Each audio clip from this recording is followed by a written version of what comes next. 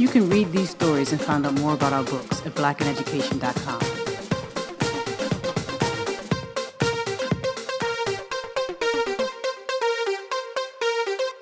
Percy Julian was born on April 11, 1899, in Montgomery, Alabama. His parents sent him to school in Montgomery, Alabama, but there were no educational opportunities for black people beyond a certain grade in Montgomery.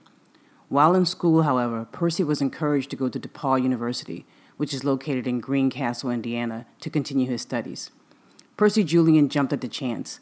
When he left Montgomery for DePaul, his family came down to the train station to see him off. Among those standing at the train station was his grandfather. His grandfather had been formerly enslaved and reportedly had had 2 of his fingers cut off just for learning how to write. When Percy got to DePaul University, he found that the education he received in Montgomery, Alabama, did not prepare him for the university work he had to do while he was in Indiana. He then began to attend a preparatory school while he was taking his college courses and while he worked in a fraternity house to pay for his college expenses. Percy Julian simply excelled at DePaul University. He graduated at the top of his class as the valedictorian of his class in 1920 with a degree in chemistry. Even though Percy Julian excelled at DePaul University, he was denied admission into the graduate school due to his race. Julian then went on to teach chemistry at Fisk University, and he later attended Harvard University, where he earned a master's degree in chemistry. From there, he went on to teach at the historically black West Virginia State College. He later went on to teach at Howard University, and then was finally able to complete his doctorate at the University of Vienna in Austria in 1931. Now, he returned to the United States and to his alma mater, DePaul University, in the early 1930s. He returned to DePaul University as a research fellow and began to mentor seniors who were majoring in chemistry. There he did some of his most important work. He and a colleague were working on a project to synthesize physostigmine from the calabar bean.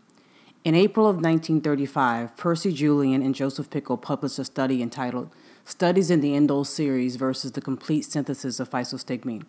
This paper explained how he and Pickle were able to synthesize physostigmine from the calabar bean. Now, this was a remarkable accomplishment because physostigmine could be used to treat the devastating disease of glaucoma. While physostigmine was known to the medical world, the synthesis of it and the process that Julian and Pickle used to isolate it was seen as a major accomplishment. In fact, the American Chemical Society in 1999 labeled this discovery as one of the seminal achievements in all of American chemistry and designated this research as a National Historic Chemical Landmark. Despite the recognition and fame that this discovery brought Julian and Pickle, Percy Julian was not given a professorship at DePaul University.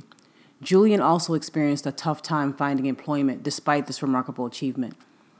After experiencing some trouble, though, he was able to land a research job at the Glidden Company in their Sawyer Products division. He eventually became the director of their research division, where he made many other very important discoveries.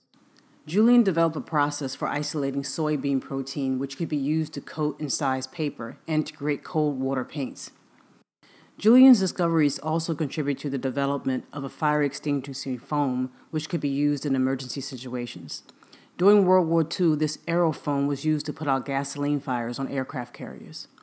Not only did Percy Julian contribute to important products, he continued to make contributions in the area of medicine.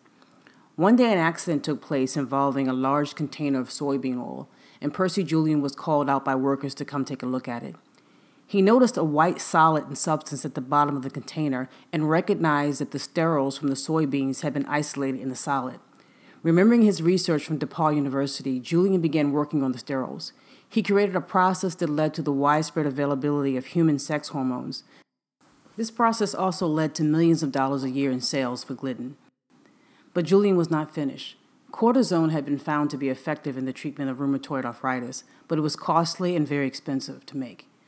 Percy Julian decided to work on a substance called Substance S. Now, Substance S is found in the adrenal cortex along with cortisone. Substance S is very similar to cortisone with only 1 oxygen atom's difference. From this substance, Percy Julian was able to synthesize cortisone and hydrocortisone, developing a way to make cortisone more widely available at only a fraction of the cost. His work led to his induction into the National Inventors Hall of Fame in 1990 for his preparation of cortisone, which is documented in a U.S. patent. Dr. Percy Julian was truly a remarkable chemist. Many scientists are honored to be a part of just one major breakthrough, but Percy Julian's work led to increased treatments for glaucoma, the development of aerofoam, the widespread availability of human hormones, and the low-cost availability of hydrocortisone.